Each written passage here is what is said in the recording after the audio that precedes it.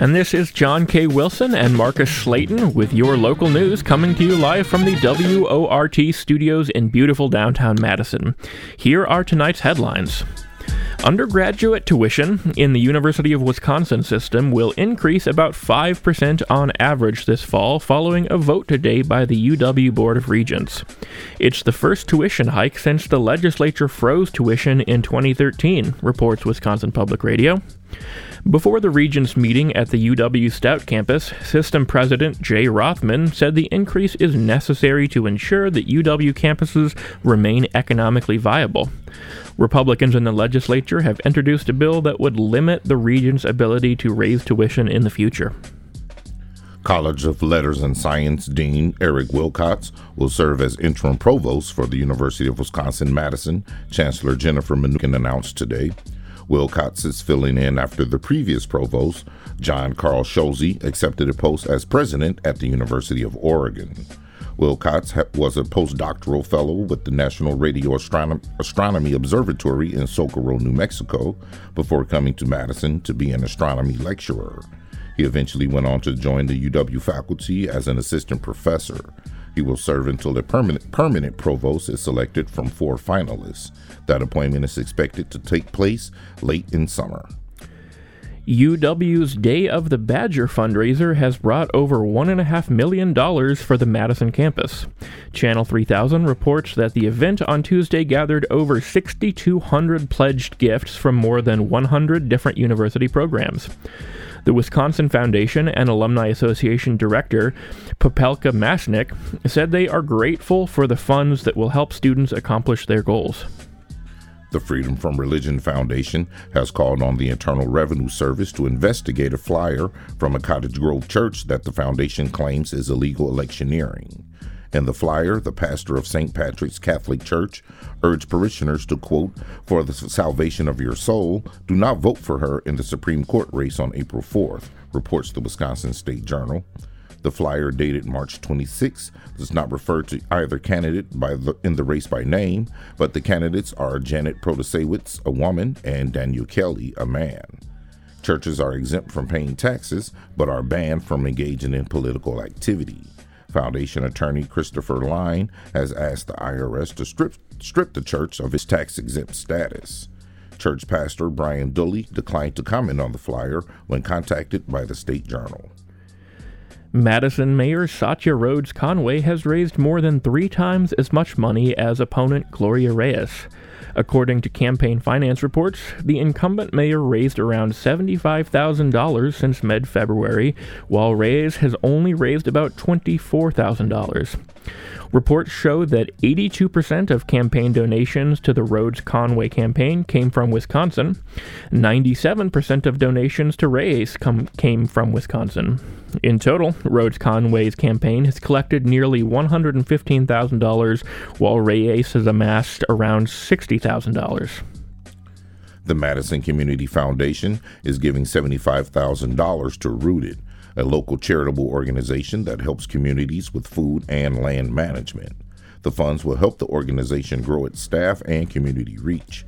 Deputy Director of South Madison Programs, Hetty Rudd, said, quote, It's exciting to be able to share the creativity of our programs.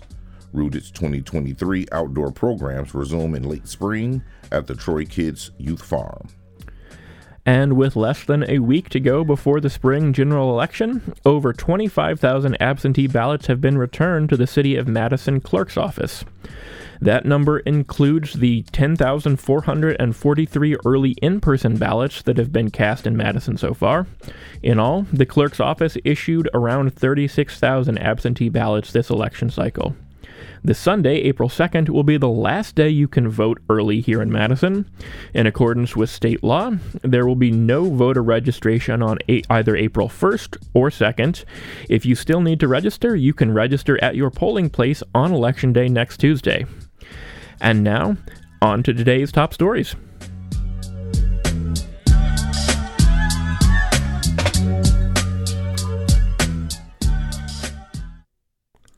Republican state legislatures say Dane County judges demonstrated biases in cases where the legislature is a party. A newly introduced bill seeks to randomize court venues to reduce the role of Dane County judges, but critics remain skeptical. WORT reporter Faye Parks has the story. Republican state legislators have introduced a bill that would randomize the court in cases where the legislature is a party. The proposal would apply whether the legislature is a plaintiff or a defendant in the case, and it would severely limit the number of cases Dane County Court currently hears involving the legislature. Dane County judges frequently handle such cases by virtue of being the location of Wisconsin's state government. The state GOP argues that these 17 judges, some appointed by former Governor Scott Walker, cannot be trusted to maintain their objectivity. Under the proposal, the county clerk of courts would notify the state Supreme Court each time an action is filed against or on behalf of the legislature. Then, the state Supreme Court would randomly select another court for that case to be heard. Currently, the plaintiff has the power to select the venue for cases in which the sole defendant is the state government. This Republican-led bill was signed into law in 2011, when before Dane County was the default. The bill in question was proposed by Representative David Steffen, a Republican from Howard, and Senator Jesse James, a Republican from Altoona. Both were unavailable for comment. Recently, Assembly Speaker Robin Vos has pointed to rulings from several Dane County Circuit Court judges as an attempt to, quote, make Republican lawmakers look bad, unquote. However, Judges Mario White, Valerie Bailey Wrin, and Rhonda Lanford have all recently ruled against liberal interests. Critics of the bill say the proposal is flawed, from inception to its execution if passed. Matt Rothschild is the executive director of the Wisconsin Democracy Campaign, currently the only organization registered on the bill in opposition. He says he's skeptical about the bill's motives. It's a transparent ploy by the Republicans to try to find more favorable judges than those in Dane County when they're doing something wrong or doing something illegal or when their policies are being challenged in court. Logistics of the proposal could be challenging. For example, a case involving the legislature could require attorneys to drive across the state, jacking up travel costs in the process. The proposal also does not outline how the selection process would be randomized. According to Rothschild, this lack of clarity is a concern. Well, vagueness in any bill is bad policy making and will lead to more litigation in any event and just cost us all more money. So I wish they'd define their terms a little bit better. The bill was introduced to the State Assembly last Friday and to the State Senate 2 weeks ago. Both have been referred to committee, where a scheduled public hearing will be the next step. Reporting for WORT News, I'm Faye Parks. Nations around the world have received another stark warning about what lies ahead for climate change and how much time is available for meaningful action. In Wisconsin, one group hopes curiosity among students will result in more concern among adults. Mike Moen with the Wisconsin News Connection has more. A new report warns that the window is quickly closing to prevent the most harmful effects of climate change. As global leaders face pressure to act, efforts continue to educate Wisconsin families.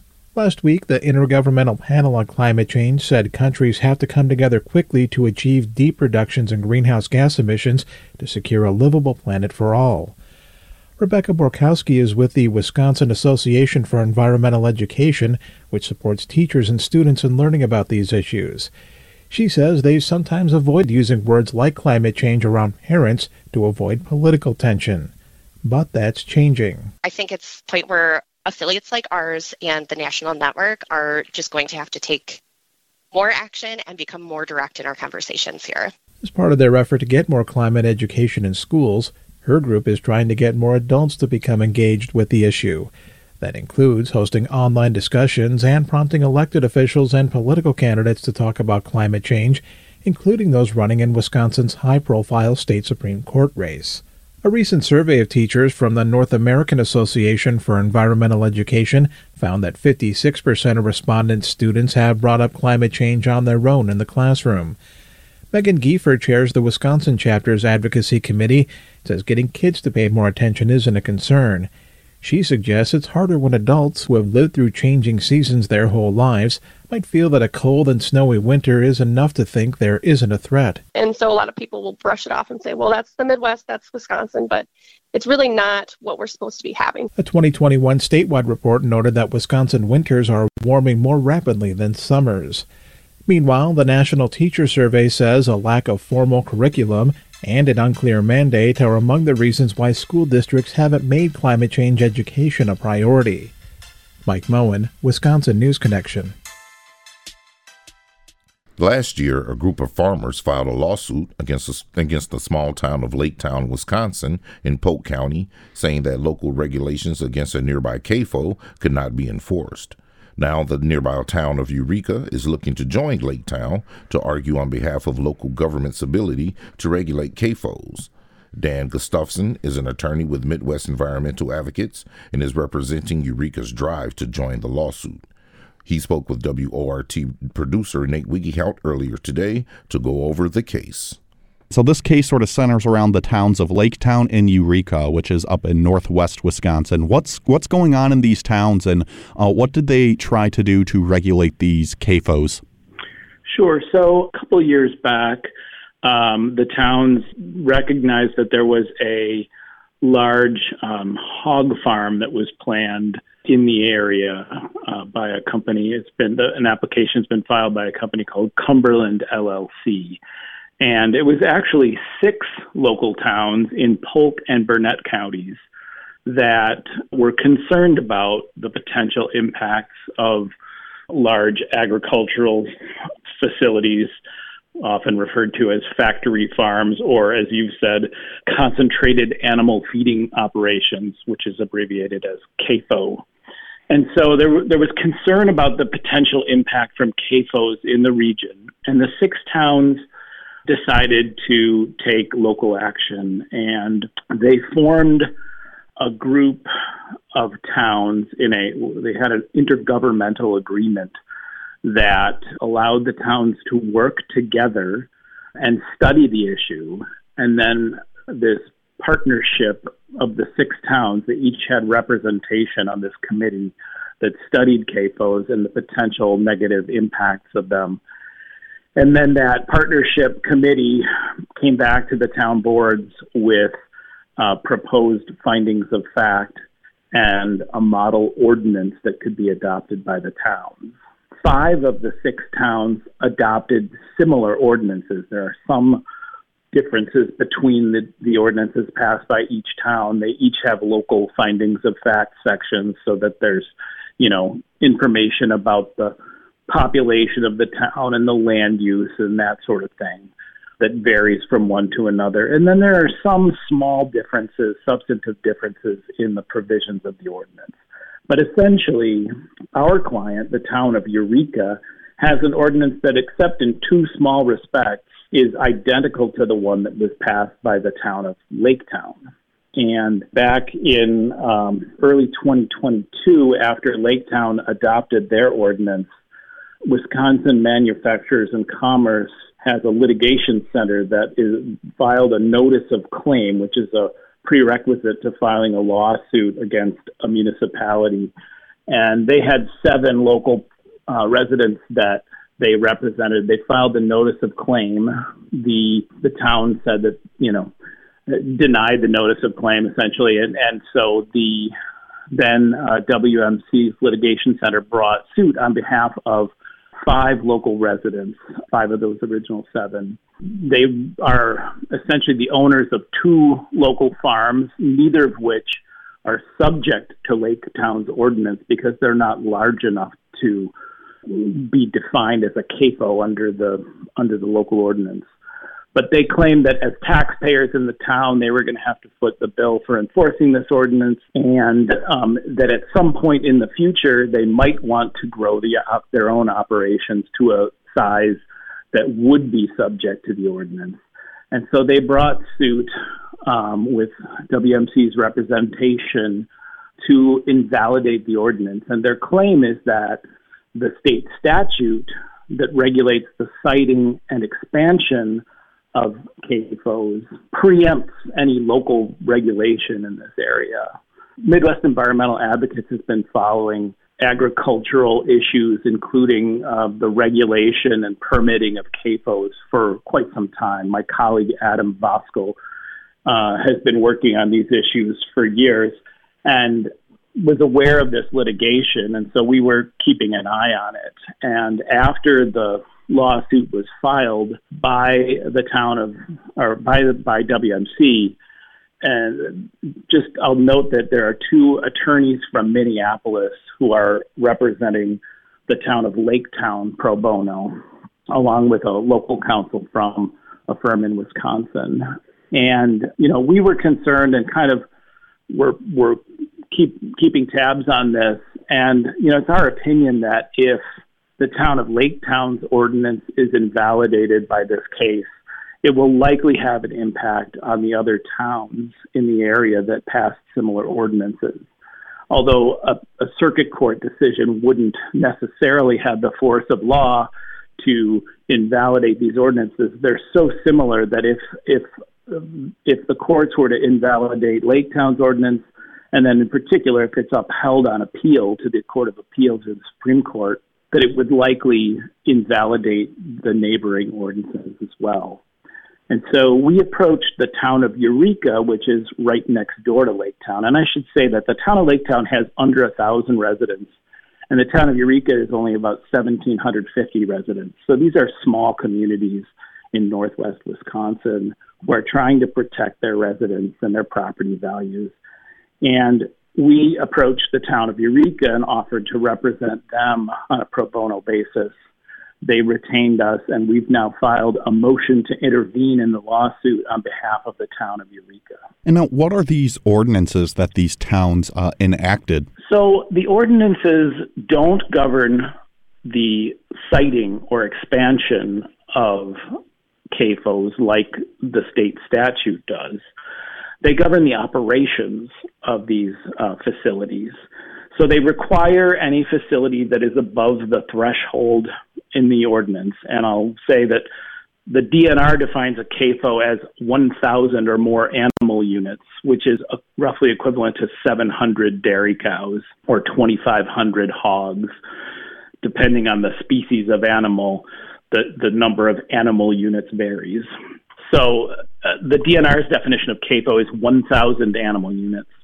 The two ordinances passed by the town of Eureka and the town of Laketown say that for new CAFOs, the ordinance is effective for any farm with over 700 animal units.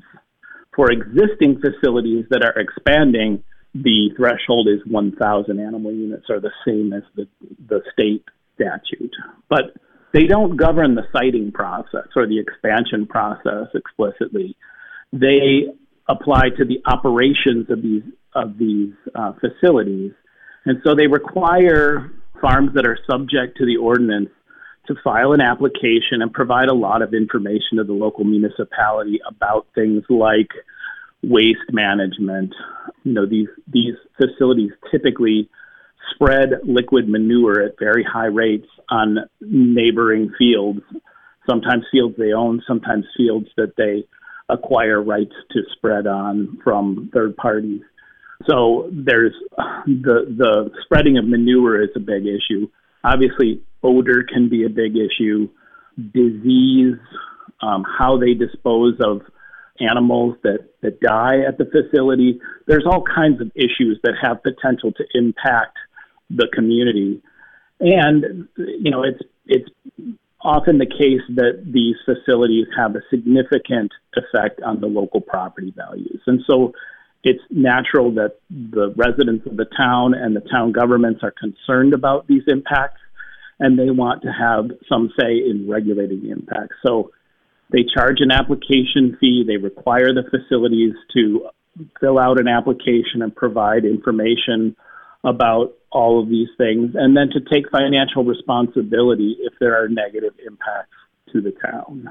How did you, with Midwest Environmental Advocates, get involved, and what is sort of your stance on this issue? Well, we generally think that local governments should have the ability to regulate facilities that have an impact on the local environment at the local level. So, we have represented local municipalities in other kinds of cases, whether it's a concern about non-metallic mining or other issues that have impacts at the local level.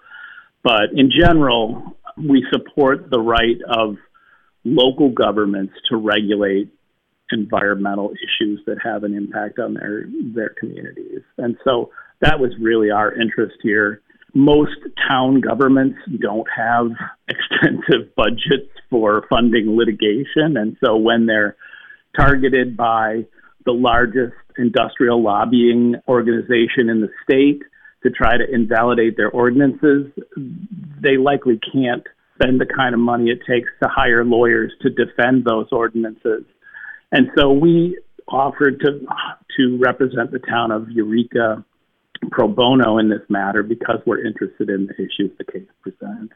And now looking at this in sort of a macro lens, are there some larger implications in this case if this case were to rule in favor of the WMC? Yeah, I mean, if the court in this case were to hold that the livestock facility siting law, which is found in Wisconsin Statute Section 93.90, if they find that the livestock facility siting law preempts all local regulation of CAFOs, and if that decision were upheld by the appellate courts, it would essentially prevent any municipality in Wisconsin from regulating these facilities.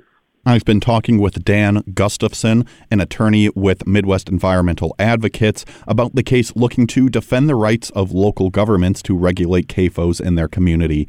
Dan, thank you so much for talking with me today. Thank you, Nate.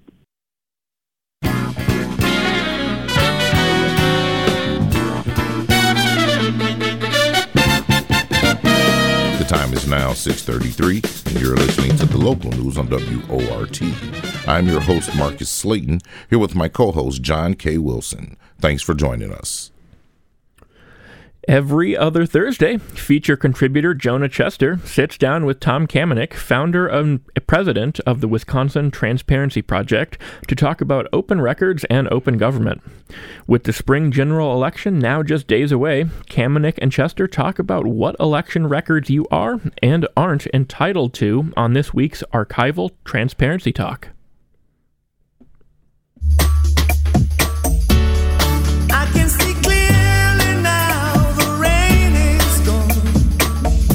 All right, it is every other Thursday, which means I'm joined, as is tradition, on the other end of the line by Tom Kamenik, founder and president over the Wisconsin Transparency Project. Tom, how you holding up this week? Hey, Jonah, I'm doing good, and I'm ready for next week. Why are you ready for next week, Tom? I'm going to get out there, and I'm going to go vote. Heck yeah. All right, I'm also going to vote. You know, voting, it's one of the main charges to us as residents of this democracy. It's like, go vote, pay your taxes, always use your turn signal when you're turning in a direction. Those are the primary charges of those of us who live in a democracy. So today we're going to have an election-themed episode about what election records you are entitled to. Let's take this from a local and a state level. At the local level, what records can I get if I want them? Yeah, so just a bit on structure of how this works. Your local municipal clerks, this is your towns, your village, and your city, they handle the elections, they run them in their local town halls and handle the wards and everything. But that all gets coordinated up one level at the county. So county clerks actually kind of collect all that together and report it. So sometimes you may be looking for records from the county clerk, sometimes you may be looking for them for the municipal clerk. But if they're good clerks, they'll tell you which one you should be going to if you've asked the wrong place. So it may not be surprising, but you cannot get the actual ballots. You do not get to know how individual voters voted. We have secret elections in this state, but you can get lots of other things from your local clerks, like the poll books, the big things that everybody signed. You can go look at that. There are forms that they need to fill out, like inspector statements, inspectors of elections, and absentee ballot logs. You can also get copies of individual voter registration forms and the envelopes that were sent back with absentee ballots in them. So not the absentee ballots themselves, but you can see the envelopes and see who signed them and see where they came from. So you too can conduct your own election investigation. But why would somebody want access to these? You know, jokes aside, why would I want inspector statements, for example? To see if everything is kosher and make sure, get some confidence of everything was done properly. And Those are filed on a regular basis. You can take a look at things like absentee ballot logs and look at the numbers and make sure numbers of votes match up. I haven't done a lot of this myself, but I've represented a few clients who have, and then it's detailed and it can be complex, but there's interesting information out there. Mm-hmm. And then moving up the ladder, if you want to get access to stuff from the state, from what I've heard, it gets a little bit more difficult. You got to go through the folks at the Wisconsin Elections Commission, correct? That would be the bipartisan commission that has recently come under fire. Yeah, so the WEC is what replaced the GAB, the Government Accountability Board. If people know their history, the Government Accountability Board handled both ethics and elections. Now there is a separate Ethics Commission, which I basically never hear about in the news, and the Elections Commission, which gets a lot more attention. So this is the state agency you want to go to for information about voting. And they put out a whole bunch of free statistical information, getting total numbers of registered voters, votes cast within a municipality or certain ward. You can get all that stuff for free. If you want registration records, this is the voter rolls themselves, you're going to pay anywhere from $30 for a small request to up to $12,500 for the whole kit and caboodle. And then you've also got voter roll cleanup records. What's a cleanup record, Tom? So the Wisconsin Election Commission is responsible for keeping the rolls clean. If somebody dies, they need to be removed. If somebody moves out of the state, they need to be removed. But also they double check things like same-day registrations. Wisconsin does allow that. Not every state does, but there's a lot of steps that the WEC follows on a regular basis to check out the validity of those same-day registrations. So those kind of cleanup records are available too. There are plenty of non-candidate organizations. They run all the ads that instead of saying vote for or vote against somebody, they say call your representative and tell them how terrible of a job they're doing. They don't officially say vote for or vote against, but those groups are all still registered. And WEC is a commission, and that means that its members hold meetings open publicly. So that is something else you can watch or go listen to. And let's not forget, as is true with any government board or agency or whatever, not only can you request the records themselves, you can also request things like communications, internal memos, emails. If they're really feeling generous, they may even be able to search their text. But as we've talked about in the past on this, that gets a little bit hairy. Yes, it does. That's been an issue lately. But you're absolutely right that this is a government agency. It does work. They have desks and people are at them, or people are working from home too. But there's a lot of stuff going on behind the scenes, and you can get a glimpse into that through records. Like you said, internal communications or memos are a great way to learn what they're doing besides the obvious stuff that gets put up publicly themselves. And then the final thing I wanted to talk about for this episode was, we got the election coming up here in a few days. I wanted to know if I could figure out anything about the candidates who are running, to which I was greeted by a all caps no in the prep doc. Why is that, Tom? Why can I get certain documents about elected officials, but not candidates for those offices? Because a campaign is not a government entity. A campaign, or the candidate, is this private person or private organization who is trying to become a government official, and they're not there yet, so their records aren't open to the public. However, two things. One is, even for an incumbent who is already a government official, they need to keep their campaign completely firewalled off from their government work. They cannot campaign on state time.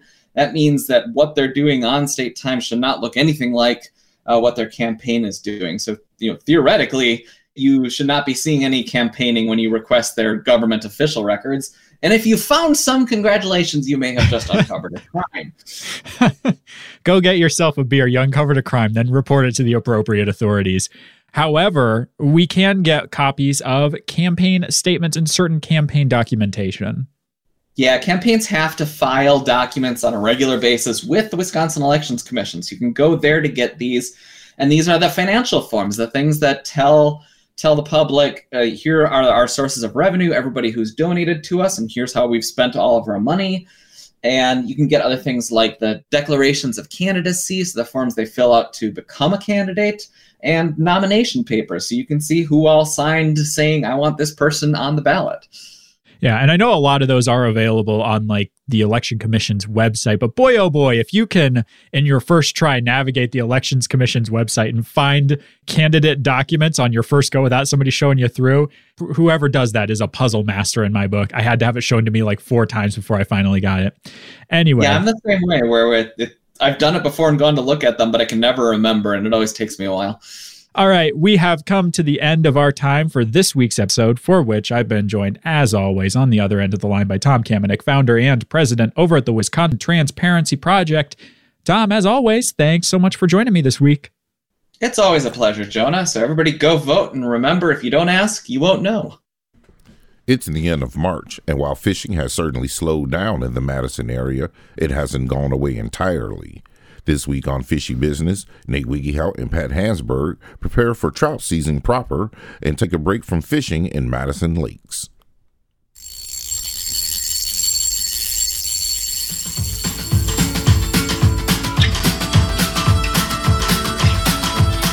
Alrighty, I'm on the line now with Pat Hansberg over at the DNS Bait Shop here in Madison. Pat, it is the end of March here, so the lakes around here, from what I've been hearing, not too much happening around there. But let's just start off with looking at the lakes here. What have you been hearing throughout the many lakes here in Dane County? Well, you're right, Nate. It's kind of a slow time of year. The ice has, just come off most of the lakes. Still a little bit of ice on Lake Mendota, but so the water's cold. The fish aren't moving around too much. That being said, there is some folks fishing up here to the 113 bridge up here on the north side of town, getting some walleyes and a few crappies out of there. And then there's a decent crappie bite down on Monona Bay and the triangles there just off John Nolan Drive. So, there's still some fishing to be had around town, but a lot of folks headed to the different rivers and doing some trout fishing this time of year. And we'll definitely get to those rivers and those trout, of course, in just a moment here. But like I said, end of March, which means that your fishing license going to expire, tomorrow night at midnight, Pat? That's right. Yep, tomorrow night at midnight, March 31st, every year, the fishing license expires. So, you can get them easy enough online. Just go to the DNR's website. They got an easy website there. You can get them. Otherwise, if you're technologically challenged, happy to help folks out here in the shop, too. And now let's head on over to some of the rivers. Now, I was talking before we started recording. I was planning on going out a little bit out east of here tomorrow to do some fishing. Unfortunately, weather's not really looking like it's going to be cooperating with me for that. But, by Sunday, I think it's supposed to be really, really nice. So let's take a look at some rivers. Let's start off with the Wisconsin River. What's happening on the Wisconsin River? Well, walleyes are the big thing up there right now. And a lot of those fish are heading upstream on the Wisconsin River. They run into a lot of dams, so they get backed up there. So the Prairie du Sac Dam, which is the closest one here to Madison, is a very popular spot. Get a lot of folks coming through the shop heading up that way, fishing walleyes and saugers backed up at the Prairie du Sac Dam. But that's not to say the Wisconsin Dells Dam, Castle Rock Lake Dam, Petenwell Dam, and basically every dam all the way up the river is a great place to try to get into some good walleye action this time of year. Now let's start making our way west a little bit and head on over to the Yahara. Hearing anything out of the Yahara River these days? Not much. There are walleyes in the Yahara, and they do run up the river just like on the Wisconsin River. So if I was, going to be fishing the Yahara, I'd look at some of the dams. The Stoughton Dam comes to mind. The dam that comes out of Lake Kegonsa is another pretty safe bet. Wabisa Dam, anywhere that there's water that fish can't get up further upstream is going to likely hold some walleyes this time of year. And now continuing to move west a little bit, let's hit the Rock River. What's been happening there? The Rock River is also a great walleye spot. A lot of folks headed down there this time of year. Also, it's a great walleye spot. The Jefferson Dam is a great spot to look at. They do get fish in the Fort Atkinson area, and also down to Indian Ford, there's a dam down there. So a lot of good opportunities on the Rock River as well. And now let's move over to some trout fishing. What's been happening? Let's just start off with what's been happening with all the trout streams out there. Well, now that most of the snow is gone from the area, the temperatures on a lot of the area trout streams are going to be a lot more stable, which will make the fishing a lot more consistent. This time of year, there's a lot of insect activities, bugs coming off. And I was actually out with my son on Sunday. We were west of here near Richland Center, and we found trout that were rising to midges that were hatching off. A midge is a small insect in the mosquito family, actually, but they don't have the mouth parts. Anyway, we found rising fish, and we caught a few. Other insects that are hatching this time of year are blue-winged olives and some caddis. But if you're fishing dry flies, it's mostly a smaller fly time of year. But also if you're running spinning gear, a lot of your deeper pools are good spots to check out with like a Rapala or maybe a little tube jig, something that can get you down there to where those fish are, because they're not quite as active as they will be here in another couple weeks. And that's a great segue there, Pat. Taking a look, trout season officially opens here in about a month now, the first Saturday of May. Taking a look at trout fishing right now, and let's say in about a month from now, what's sort of the big differences between what we should be doing when we're going for trout in this sort of weird transition of seasons? Well, if you're looking for trout this time of year, it's really like I mentioned, the water temperatures tend to be a little cooler. So the fish aren't quite as active, so you're just going to want to slow down your presentation. Of course, this time of year, with the trout regulations, it is no live bait is allowed to be used, and all fish need to be immediately released. Of course, after May 6th, I believe, is when the opener is. You can use live bait, and you can, running spinners and stuff when that water gets warmer, something that the trout will be a little more willing to chase down, can be really effective, and then all summer long can run those same lures, can be really great. All right. Well, that's going to just about do it here for today, Pat. Again, it's a little bit of a slower time out there right now, but there are still definitely fish to be catching out there. So, and once this weather gets past us, I think on Saturday it's supposed to be gone. It should be beautiful day on Sunday, so plenty of chances to get out there and catch some fish. But before we go, any final parting advice for us here today, Pat? No, I guess you sort of alluded to it. I'd say just hold on. There's some beautiful weather right around the corner, and that's going to only improve the fishing. So a lot to look forward to this spring. Well, I've been talking with Pat Hasberg over at the DNS Bait Shop here in Madison. Remember, you can hear an updated fishing report anytime that you want just by calling one easy number. That's 608-BIG-FISH. Pat, thank you again so much for talking with me, and we'll catch you next time. Thanks, Nate. Always a pleasure. Good luck out there.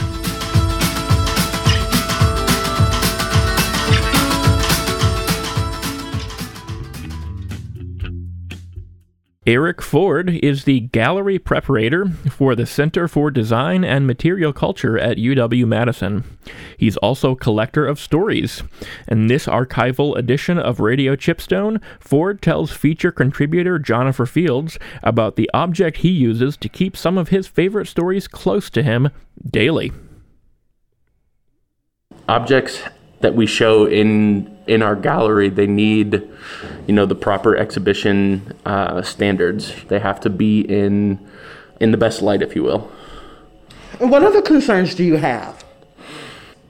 Because I know it can be a laundry list depending on, because we're right now in the textile gallery. You primarily work for the textile gallery at the CDMC. So what is it that textiles need in particular that we may not find in other galleries?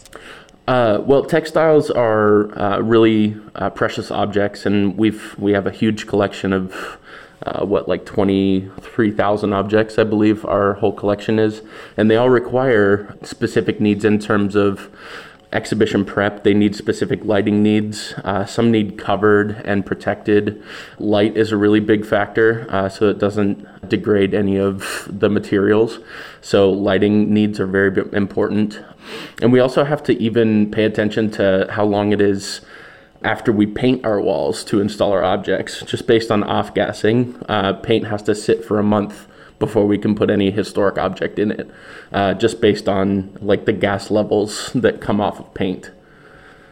I'm looking at you like you're crazy because I have never heard that before in my life. Mm-hmm. I paint something in a minute it's dry. Absolutely, yeah. We have to wait a full month before we can install any historic object, especially inside vitrines, anywhere where that gas is trapped.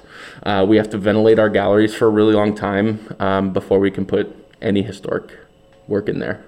And speaking of paint, the whole reason why we're talking about this is that I have this fascination with the evidence of work, like the hand of the maker.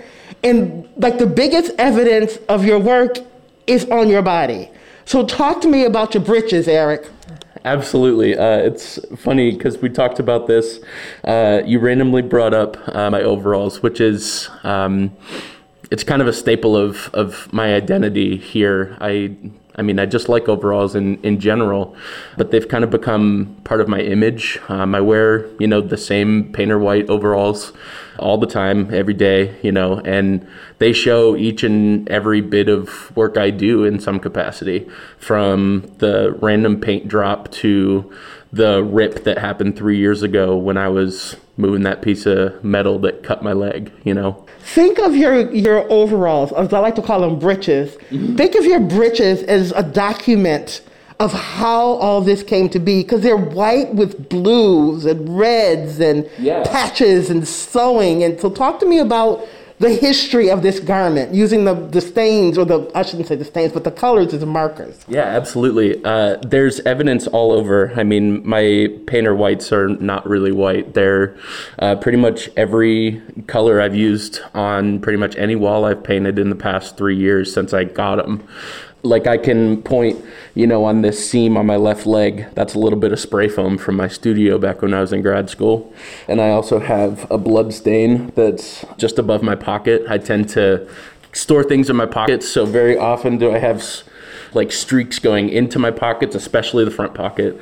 The front pocket is also kind of a catch-all for all of like my finger wiping. Like I wipe my hands on my overalls, I use my stomach almost like a press board and just kind of smear it all over, and it's so funny because my partner will ask me and mention like, oh, it looks like you painted something blue today, because that's the new most vibrant color on my pants.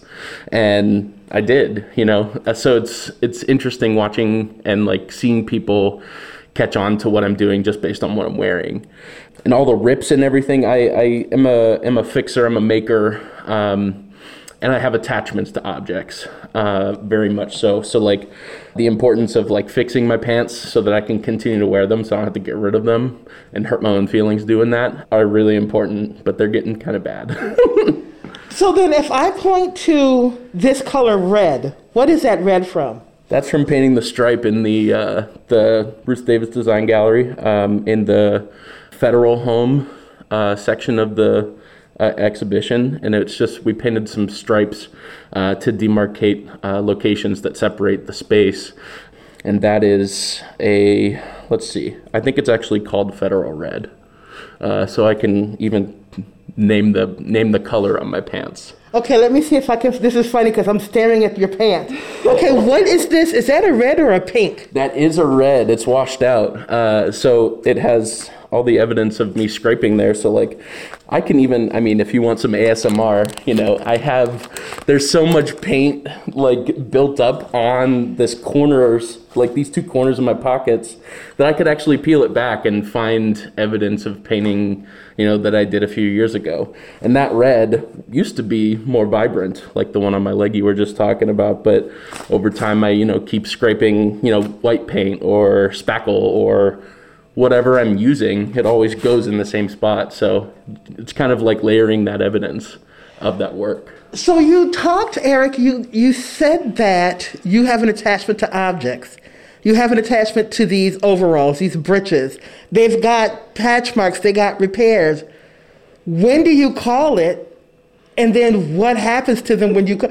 I can see this is distressing you. Your eyes are getting smaller. It kills me to think that I might have to throw them away, but I don't. I actually keep a lot of my favorite clothing, even though they're tattered and worn. All the overalls I've ever bought and worn that have been decommissioned sit in my bottom shelf of my dresser. Sometimes I take them out and look at them. I admire them because my existence is building stories, and, I'm a worker at heart, so being able to relive like my experiences through the things I wear is kind of a fascinating thing.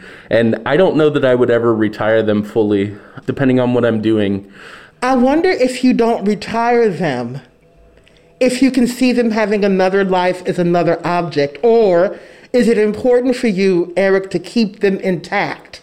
Is it important for you to be able to put them back on again and feel what you went through in creating the pants, the britches? Creating the pants. I think that's the name of our segment.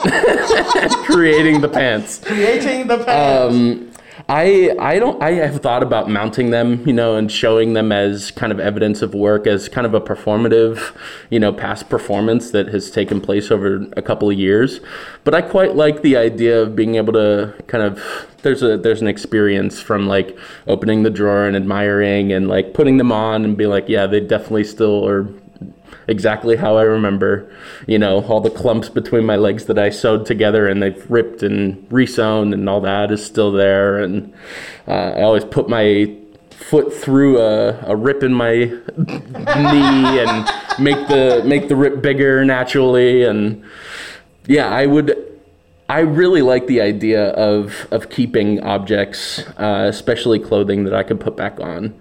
Like I still have a shirt that I bought probably 15 years ago that I've done pretty much everything in, and it's virtually see-through now, and it's got more holes than Swiss cheese, and I can't get rid of it. My partner says, like, when are you going to throw that shirt away? And I was like, never. And if you do it without asking me, I won't be very happy. I'm just very attached to it, It's like one of the comfiest shirts I ever wore, and these are some of my favorite overalls I've ever owned, just based on how much I've done in it, how many stories they hold. For WORT, I'm Jennifer Fields. And that's a wrap for WORT's Live Local News at 6. Your headline writer was Peter Voller. Your script editor was Russ Mackey. Your reporter tonight was Faye Parks. Special thanks to feature contributors Jonah Chestner and Tom Kamenick, Pat Hansberg, and Jennifer Fields. Dylan Brogan engineered the show. Nate Wiggy helped produce this newscast, and Miss Shali Pittman is the news director here at WORT. Thank you guys for listening. I'm your host, Marcus Slayton. And I'm your host, John K. Wilson. Stay up to date with the WORT Local News Podcast. Subscribe on iTunes Podcasts, Spotify, and wherever else you get your podcasts. Up next is the Perpetual Notion Machine. Everyone have a good night.